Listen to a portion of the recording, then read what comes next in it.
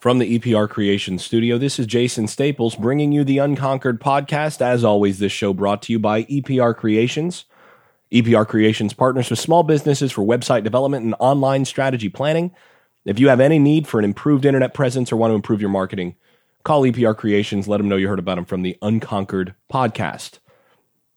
All right, so a couple things. One is, as you can tell probably from my voice, been a little bit sick, been delayed on a couple things. Have not gotten that question and answer podcast out. We'll get that out this weekend. This weekend, I'm actually finally going to get the chance to get to a lot of these projects that I've wanted to do over on the Patreon site, and basically just gonna be able to catch up here with a good bit of pre-spring material, including evaluations of all the players in the Florida State class. I'm actually going to be changing my ranking system or my rating system slightly. Where this class sort of forces that to some degree, because when you're dealing with a bunch of top 5 classes, you can kind of differentiate on the basis of early impact or late impact, kind of how whether this player is going to be a difference maker or whatnot. But what I'm basically going to do is I'm going to go to talking about high ceiling versus low floor, high floor versus low ceiling, and sort of mixing together categories that way, because when you're dealing with a little bit lower ranked classes and a more gap between the top and bottom recruits and all of that, it's worth restructuring that. So I'm going to be doing that as well, and then we'll address that in the in a future show. But like I said, my old system is not granular enough to deal with basically classes that are in the 20s range instead of in the 5s and top end of things.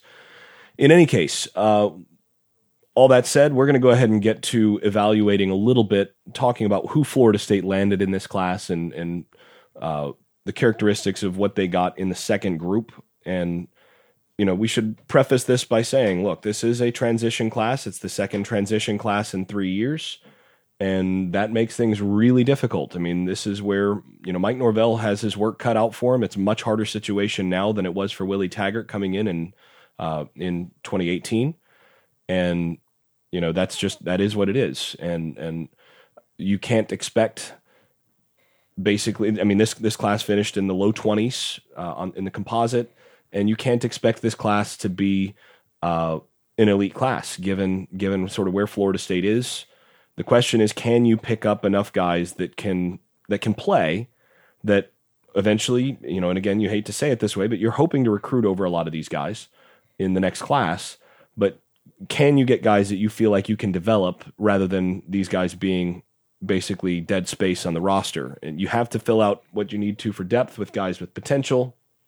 You need a few high floor guys that can help establish long-term depth, but bottom line, you're not going to get the same kind of splash that you're going to get, hopefully, with your second and third classes on campus. I mean, that's just the reality of it in the early signing period.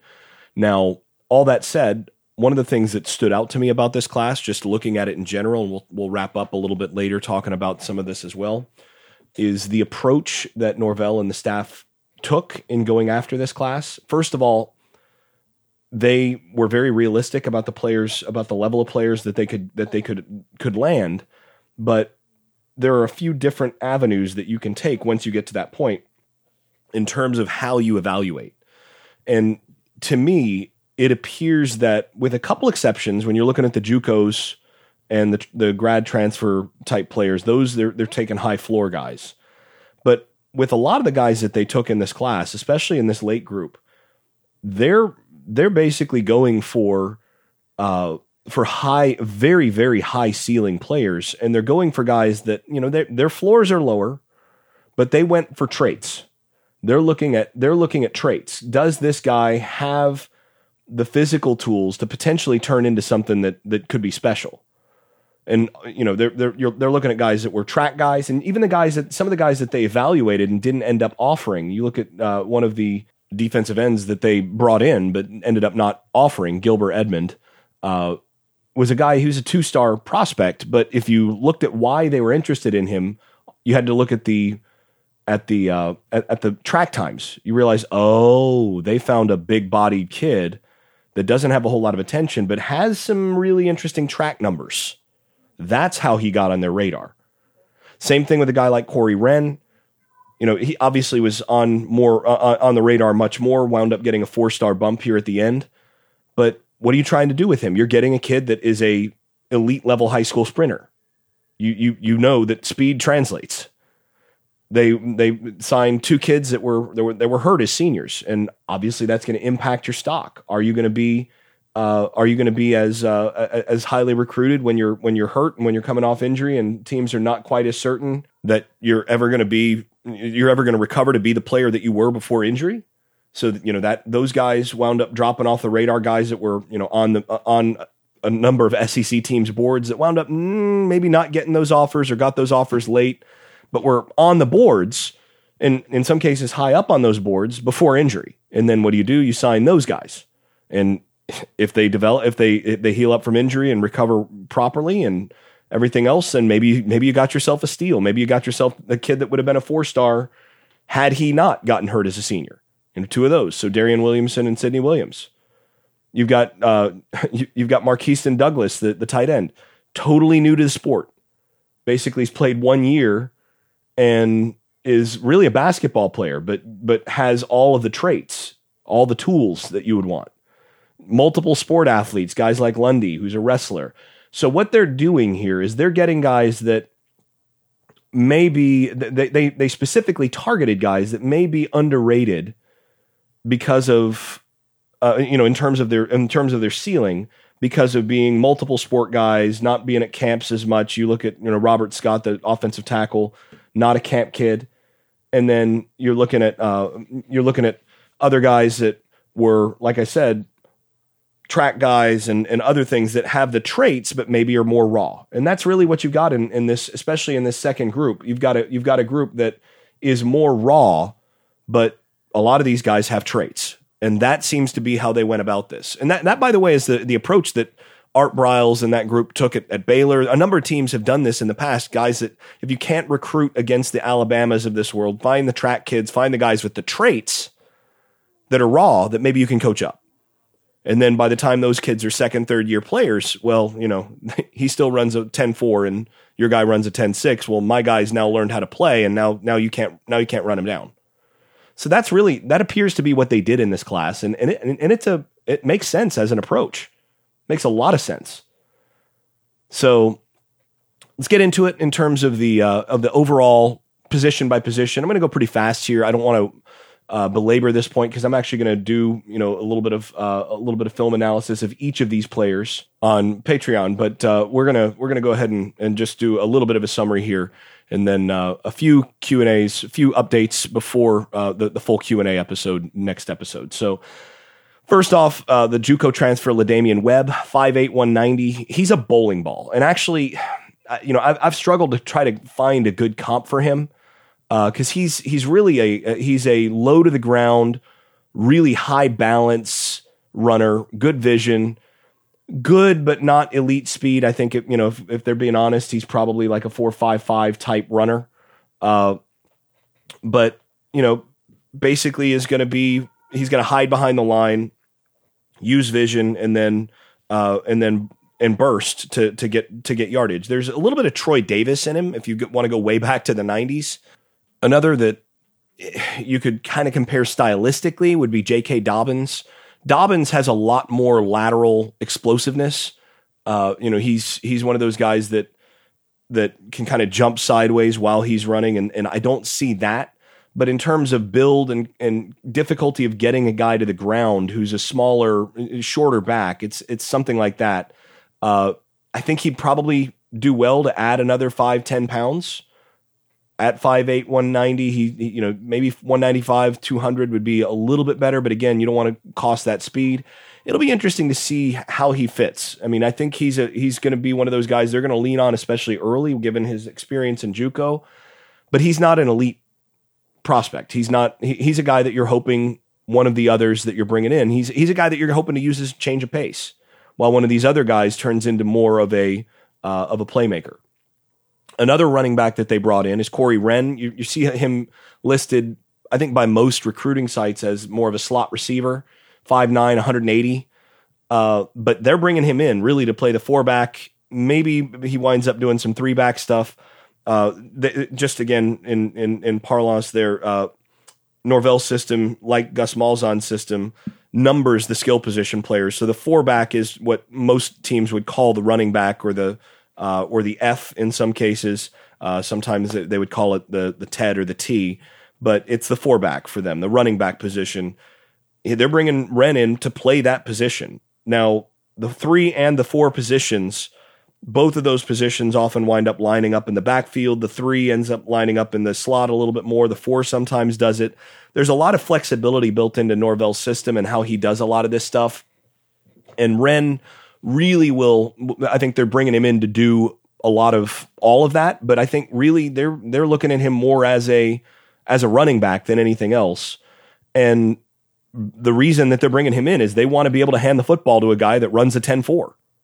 They want to be able to get that guy in the backfield and basically give him a chance. You give a guy that runs a 10-4 or better, and Wren is insistent that he thinks he can run, in the 10-2 range this year as a senior, which, I mean, that puts you in Kermit Whitfield territory.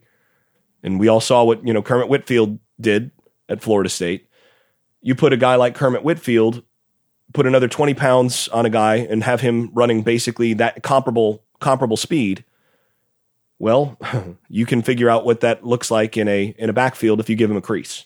And that's really what they're going to try to do with him. He's also going to have a big influence. I think he's going to be an immediate contributor as a kick returner. Odds are they're going to try to get him back on kick returns in year one. When you've got a guy that's that fast, you go ahead and you give him a look. And again, I think that speed, he's about 180 pounds. You want to maybe add just a little bit, but you don't want to add enough that you cost him his speed. He becomes a guy that you get 10, 12 carries a game, and you're trying to get, say, 2 of those carries to make it count. I mean, he had 98 carries for over 1,000 yards in high school. That's saying something. 98 carries for, I think he had 20 touchdowns on those 98 carries. So, and that's in Louisiana, and that kid can play. One of the best recruits in this class. A guy that Georgia actually was on, and then I'm not sure why they dropped him, but ultimately they parted ways, and then Florida State gets the benefit of that. But again, you're looking at a player that major SEC schools were interested in, and ultimately Georgia wanted for a while, and then you're getting a player that can compete at the highest level of college football there. A guy that I think Florida State fans should be excited about. Now, the third offensive prospect that we're going to look at, Darian Williamson. He's 6'3", 180-pound wide receiver, and really this wound up being kind of an exchange with Tennessee, because Tennessee wound up getting Malachi Wideman, and Florida State wound up getting Darian Williamson. Williamson was committed initially to Tennessee, and then, of course, Wideman was the top-rated commit aside from DeMaurier Tate. He was the top-ranked commit that Florida State had on their in their class, a top-ranked offensive recruit that they had in their class, and ultimately they Tennessee gets the higher-ranked player, and Florida State takes the one that was lower-ranked.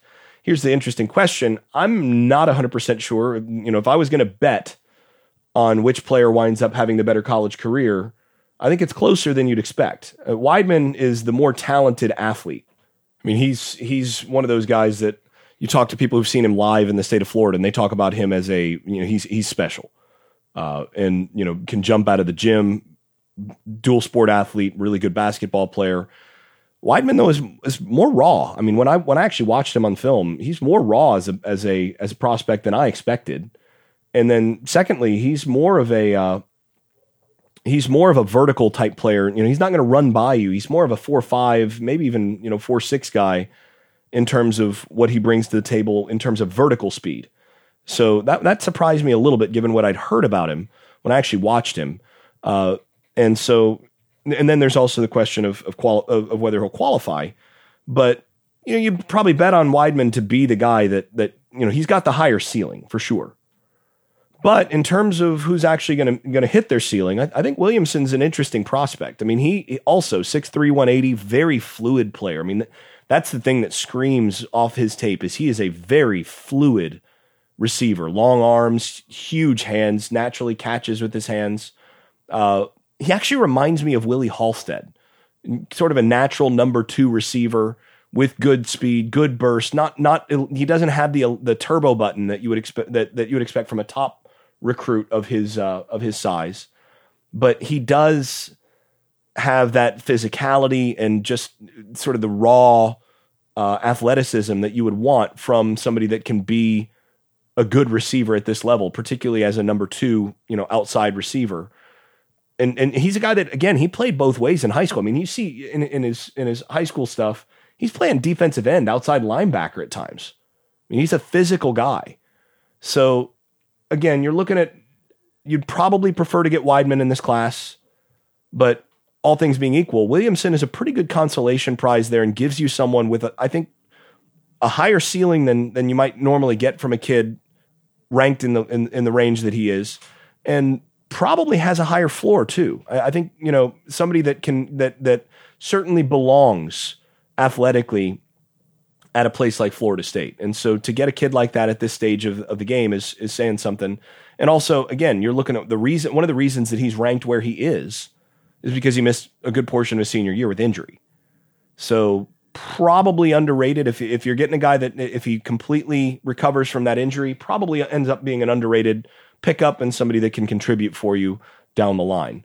And then, of course, his teammate is Marqueston. I don't know if you'd say Marqueston Douglas, but Douglas is a 6'5", he's about 255, 260 pounds, jumbo athlete. And he is new to the sport, but and is super raw. I mean, you can see that he looks like he's not quite sure even how to put the pads on, and a bit lumbering at times on the field, but man, is he a terrific athlete. The athleticism just screams at you when you put on his high school stuff. I mean, his hands are excellent. Some of the one-handed stuff that he's doing catching the football at tight end is something. And then beyond that, you're looking at, there is the real possibility that he grows into a left tackle or a right tackle. I mean, at 255 pounds, 260 pounds, this guy has a huge wingspan. I mean, he's really long, basketball player type. And you got to think, I mean, is it possible that you get to the college level at 260? Is it possible that he finishes year 1 at 275, 280? At which point you start to strongly consider moving him, a kid with that kind of feet, that kind of natural athleticism outside. So it gives you some options. It's a guy that has the potential to play multiple positions and, long term could be a really good option at that tackle position. So yeah, I think he's one of those guys that at the end of the day, one of the highest ceilings in this class, because he's one of those guys that you could look at and go, man, he wasn't even ranked until the last couple weeks of the cycle and winds up getting drafted as a first rounder at offensive tackle. Just one of those developmental guys that you just don't know where he's going to wind up. You could also find out that he doesn't really pick up the game, doesn't get the physicality or doesn't learn to play low. I mean, basketball players have to learn to play low instead of high. Doesn't learn to do that and winds up being, just a body. Possible. But the range on this guy between the upside and the downside is really high. And again, if you're going to do this as a transitional class, you're trying to bet on this kind of kid that, if you believe in his work ethic, and it turns out that Norvell mentioned he played college ball with the high school coach with one of the high school coaches of these two players, that gives you a sense of he knows what he's getting here. And at that point, you say, you bet on the rare athlete to maybe put it together year 2, year 3 on campus. And really, I think I think Douglas is really a year 3 guy. You're hoping that by year 3 he's something special. Finally, on the offensive side, they brought in Robert Scott, and he's also a really intriguing player. He's a guy that you look at his junior tape, and he's probably 260, 265, 6'5", 265, maybe. And then you look at his senior tape, and he's probably 40 pounds heavier. I mean, he's listed as 305 now. And, it's probably put on close to 40 pounds between junior and senior year. And you look at him, and all the tools are there.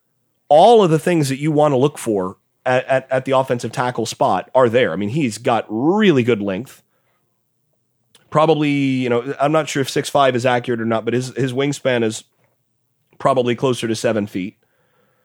Has, naturally can bend at the hips. Needs to get a little bit better with his knee bend. That's something they're going to have to work with him on a lot in the offseason and as he gets into the program. But he's got very good natural feet. And, he's going to be a player that has a chance to, again, he's one of those guys that you've got to take multiple guys to get it to work out at offensive line. And that's one of the things that Florida State's just not done enough of, is taking offensive tackle guys or guys that could grow into offensive tackles, guys that have the athleticism to be at that position, to hold up on the edge, and then hope that they develop and work on developing those guys. And they've not taken enough of them, and they've done a really poor job of developing them over the years, and that's where you wind up where they're at. But this is a guy that has all of the tools to develop into a legit NFL-type prospect at tackle. Again, you don't know whether he's going to do it or not, but again, all you can do at this position, you have to find guys that have that potential, throw enough numbers at it, and eventually you'll get some that'll work. And really, that's what you got here. And I think he's less raw than Lloyd Willis, maybe not quite as athletic as Willis. And if Willis works out at the tackle position, maybe you've got your bookends right there, 2-3 years down the line. Not a guy that you necessarily want to play right away. I don't think he's an instant impact guy. If he is an instant impact guy, then you go with it. It probably means that you just needed that much help because there's nobody on campus. But, best case scenario is that you find somebody else that can do the job for you on campus this year, and then really let him and Willis and Douglas develop in that first year and see what you can get out of him year 2, year 3. Now, before we move on to the defensive side of the ball, I want to thank my second sponsor. That's Louis Marquez of Keller Williams Realty in Jacksonville. Louis is not just a realtor, he's a trained photographer and videographer, which is especially important now that about 90% of home buyers search online first. So you better have a successful online marketing plan, including the best possible photos and videos to showcase your home and get it sold quickly for the best possible price. Well, the thing is, Louis is the guy to do that. Nobody's going to make your house look better, including drone footage, professional walkthrough video, all of that. If you're in Jacksonville and you're thinking about listing your house, or if you've got a friend who's thinking about listing their house, give Louis a call or email him. All that information's in the show notes. Mention you heard about him through this podcast. Help me out a bunch. And also, if you're in the market or if a friend is in the market to buy a home in the greater Jacksonville area, nobody's going to outwork him. Give Louis a call. Let him know you heard about him from the Unconquered podcast. All right, so on the defensive side of the ball, they signed 3 prospects, and I like all 3 of them. There's one in particular I really like, but I like all 3 of them. One of them is DJ Lundy, 6'1", about 240 pounds, and you can see that weight's real. He's a high school wrestler, heavyweight wrestler, over 100 wins in high school as a wrestler, so that tells you he knows how to work. He knows he's a physical guy. That's saying something. Knows how to get people on the ground, which is what you want at the linebacker position. Now, he was mostly a running back in high school, which actually, I mean, this is one of the secrets, by the way, of Butch Davis as an evaluator of linebackers. Butch Davis has long said that one of his secrets for finding top linebackers is find guys who played running back in high school.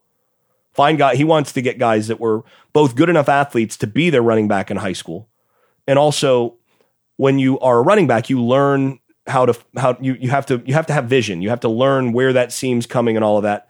And he was just of the belief that you gain that kind of level of feel for holes and for finding the seams and all of that. And then when you transfer to the linebacker position, that basically allows you to have those instincts much more naturally. So that's something that I think Lundy that speaks well of where he might go there. He's more of a thick kid. He's definitely a thumper, more of a 2-down backer. I don't think he's a sideline to sideline guy. Didn't strike me as especially fast. And I think there's some concern he may outgrow the position, because when you're wrestling, you're obviously, dealing with weight stuff. And then all of a sudden you stop doing that. And you're in a college environment where you're going to typically gain some weight. Is this a guy that's going to wind up being 260, 270 pounds? I don't know. It'll be interesting to see sort of where he winds up positionally in that regard. It's possible that he could outgrow linebacker, but if he does stay at linebacker, I think you're looking basically at a 2-down type backer who fits at that Mike position and can give you a thumper. Somebody that moves well enough, but basically is more of a run stopper and is a very physical guy. So overall positive. I think in some sense he's a better prospect than one of the two backers that they signed earlier in the early signing period. And he's going to belong on campus athletically. He's and you want high school wrestlers. You want those guys that know how to work on your team. So that's a plus. Then you got Sidney Williams, the safety. When I watched him, I saw a very strong physical player with good length. The comparison to me is Cyrus Fagan. To me, he projects kind of as a buck safety, that boundary safety position, who's not going to be in one-on-one coverage as much, but he does show the ability to play some one-on-one coverage, to line up at the corner position and do some of that, even though that's not so natural for him. But he shows the ability to do it. But to me, again, he's one of those really physical guys. He's an Alabama safety in a lot of ways. What Alabama has put on the field for some years, not necessarily a 4-4 guy, but a guy that is going to be athletic enough and physical enough to again belong on campus. He's not one of those guys that you sign and you go, oh man, I don't see it. There were a few of those down the stretch for Florida State the last few years. Especially at the safety position. And I think athletically, Williams is a guy that fits well enough that if he's on the field, you're not going to feel like, man, I can't believe, that guy was signed to be a backup and he's on the field. Again, you're hoping to recruit over all these guys long-term, but this is a guy that I think has the athleticism, again, was injured actually in both his junior and senior year, I believe, at different points, and ultimately projects potentially to have a higher ceiling than what he wound up with because of those injuries.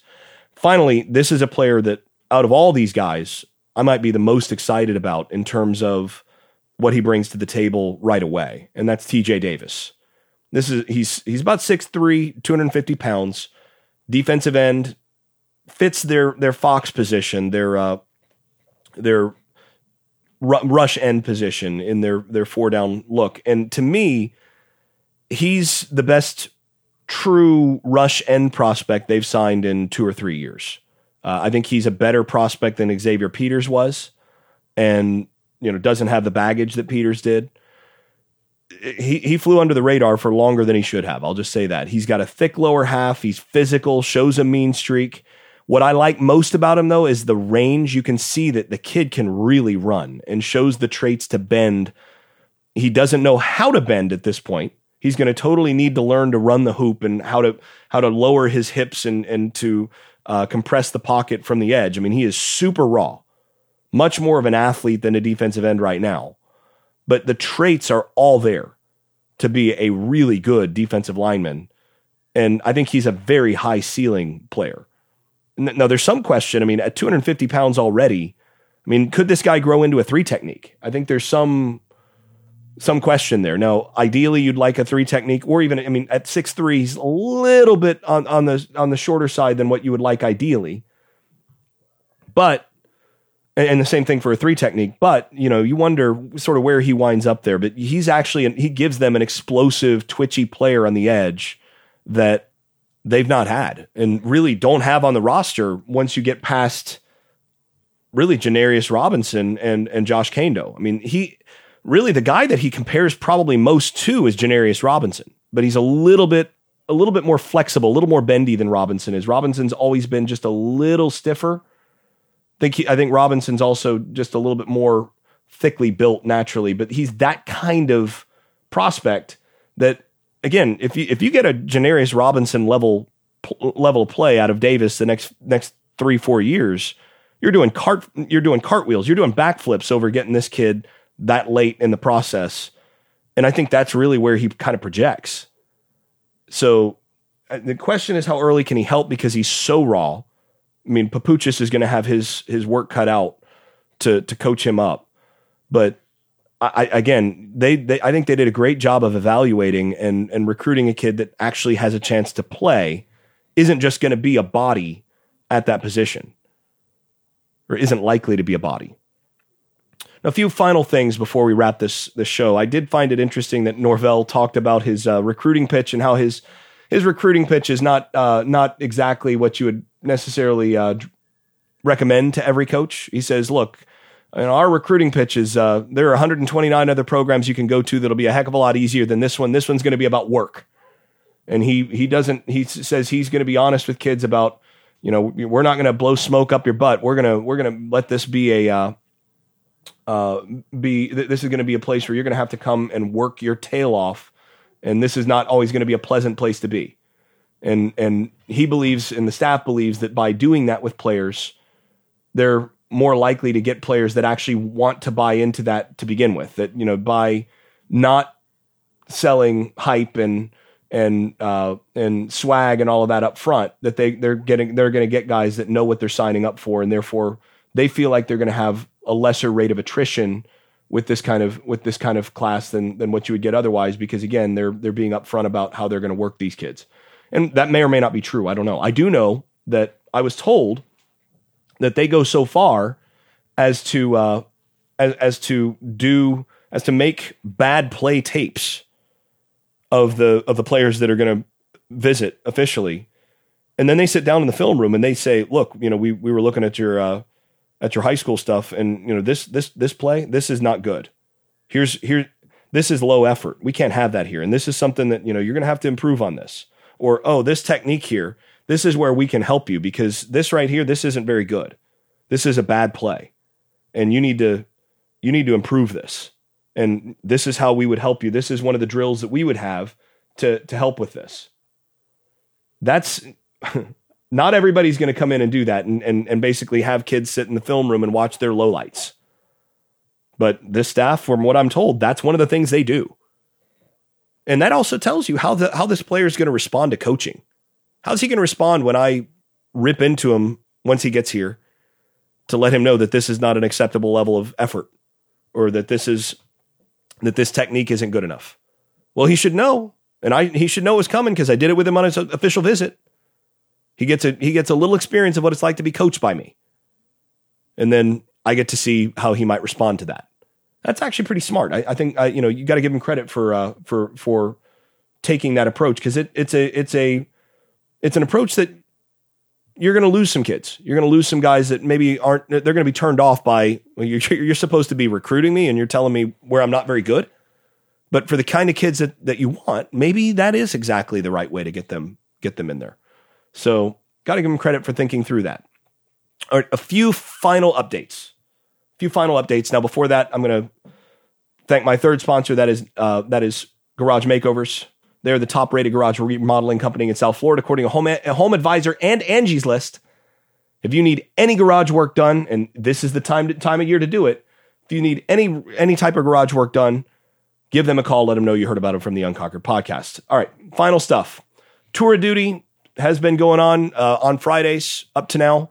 They've been bringing back mat drills, essentially, for that. And it's a little different in terms of how they did it. From what I'm told, it's a little different from how they're doing it now than obviously what they did when I was there. But it's no picnic. And when guys are when the effort is not what it needs to be, when the technique is not what it needs to be, these guys are having to do some extra work. I mean, that's all the sorts of things that need to be done for this program to get where it is. And from what I'm told, the buy-in appears to be there. These players. A lot of these players, especially the old Jimbo guys, they were skeptical about Willie from the start. The buy-in for Norvell and his staff appears to be there right away. Now, there's still a long way to go, but it does appear that they've found ways to get these players to buy in and to put in the work that's going to be necessary to take some steps forward in the near future. So, and to earn their trust. And for those of you, most of you have probably seen the videos that have been coming out from Storms in the weight room sessions, and you can already see some of the differences. I mean, one of the things that sticks out right away is how Storms actually one of his trademarks is having every platform, every group going at the same time. So instead of you're just working kind of at your own pace through that, it's on a clock. So you'll see, you'll if you pay attention to those videos, you'll hear go, because the job, what your responsibility is your responsibility is to rack the weight, get changed, and then everybody starts the set at the same time, and every rep is supposed to go on that go, which you're working specific tempo, you're working a teamwork angle of this, and you're also ensuring that there's some level of uniformity across the group in terms of how they're working, as well as they're actually working on the same cadence as what they're expecting to use once they actually get out on the field, which is saying something. All right, well, I'm going to go ahead and wrap there. Before I go, I want to thank those sponsors over at Patreon above the bleach numbers level. That's Keith Cheney, Casey Kidd, Chris Chartrand, Andrew Garrett, Brian Leninger, Travis Smith, Vince Calandra, Bert Bertoldi. And of course, make sure to catch our next podcast, which is going to be that Q&A podcast. I'm going to be recording that shortly and then releasing that after this one. And also check over at Patreon. I'm going to have a lot of updates over there very soon because I've just been behind on that. Apologies for that, but it's coming. Thanks as always to the three sponsors. That is EPR Creations, Louis Marquez, and Garage Makeovers. This has been the Unconquered Podcast. I'm your host, Jason Staples. Thanks for listening. I made this.